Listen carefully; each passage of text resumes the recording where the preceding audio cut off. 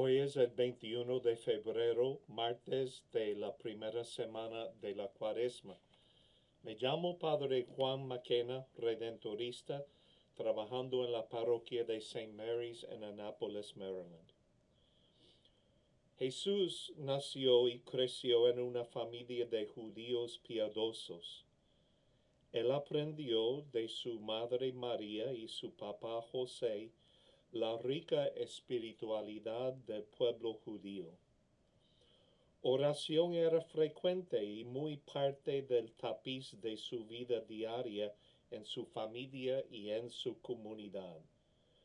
Su vida de oración continuamente elevaba sus pensamientos y sus actividades al Señor. Había oración personal, había oración en familia, oración litúrgica en las fiestas del pueblo. Seguramente los salmos cantados y rezados en voz alta era la base de su vida de oración.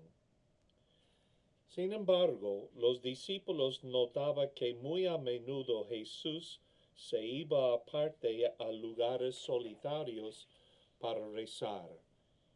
En ellos nacieron la curiosidad de cómo él rezaba las largas horas aparte. Hoy, el Evangelio, cuando ellos piden a Jesús, enséñanos a orar, Jesús revela algo de su comunicación íntima con su Padre.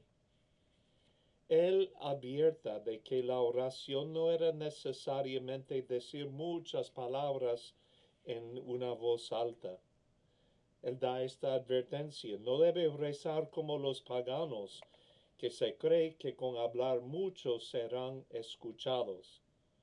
A mí me gusta otra traducción: no reza las letanías interminables como hacen los paganos, que con el bombardeo de palabras se cree de que Dios los va a escuchar.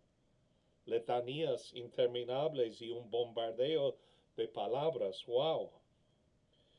Los dio la oración que nosotros hemos memorizado y rezado desde chiquito. Al rezar el Padre Nuestro juntos, se establece un vínculo poderoso entre nosotros, los cristianos. Cada frase, cada palabra está rica en significado. Los judíos tenían tanto respeto, por ejemplo, al nombre de Dios, que ellos en sus oraciones llamaban a Dios por otras palabras: Adonai, El Shaddai, Elohim, Hashem.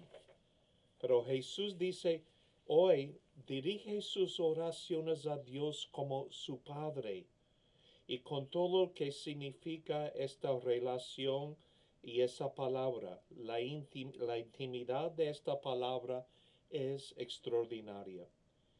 Y la segunda palabra, nuestro, Padre nuestro, que significa que nosotros somos hijos del mismo Padre y como consecuencia hermanos el uno del otro. Posiblemente Jesús reveló en la oración del Padre Nuestro los tipos diferentes de oración que deben marcar nuestras vidas de oración. Por ejemplo, alabanza: santificado sea tu nombre. Esperanza: venga tu reino. Obediencia: hágase tu voluntad. Contrición: perdona nuestras ofensas. Petición: danos hoy el pan de cada día. Protección: no nos dejes caer en la tentación. Y sanación: líbranos de todo mal. Que la oración que Jesús nos enseñó y la manera de rezar nos nutre a nuestra vida de oración desde el mismo comienzo de la Cuaresma. Dios los cuide a todos ustedes.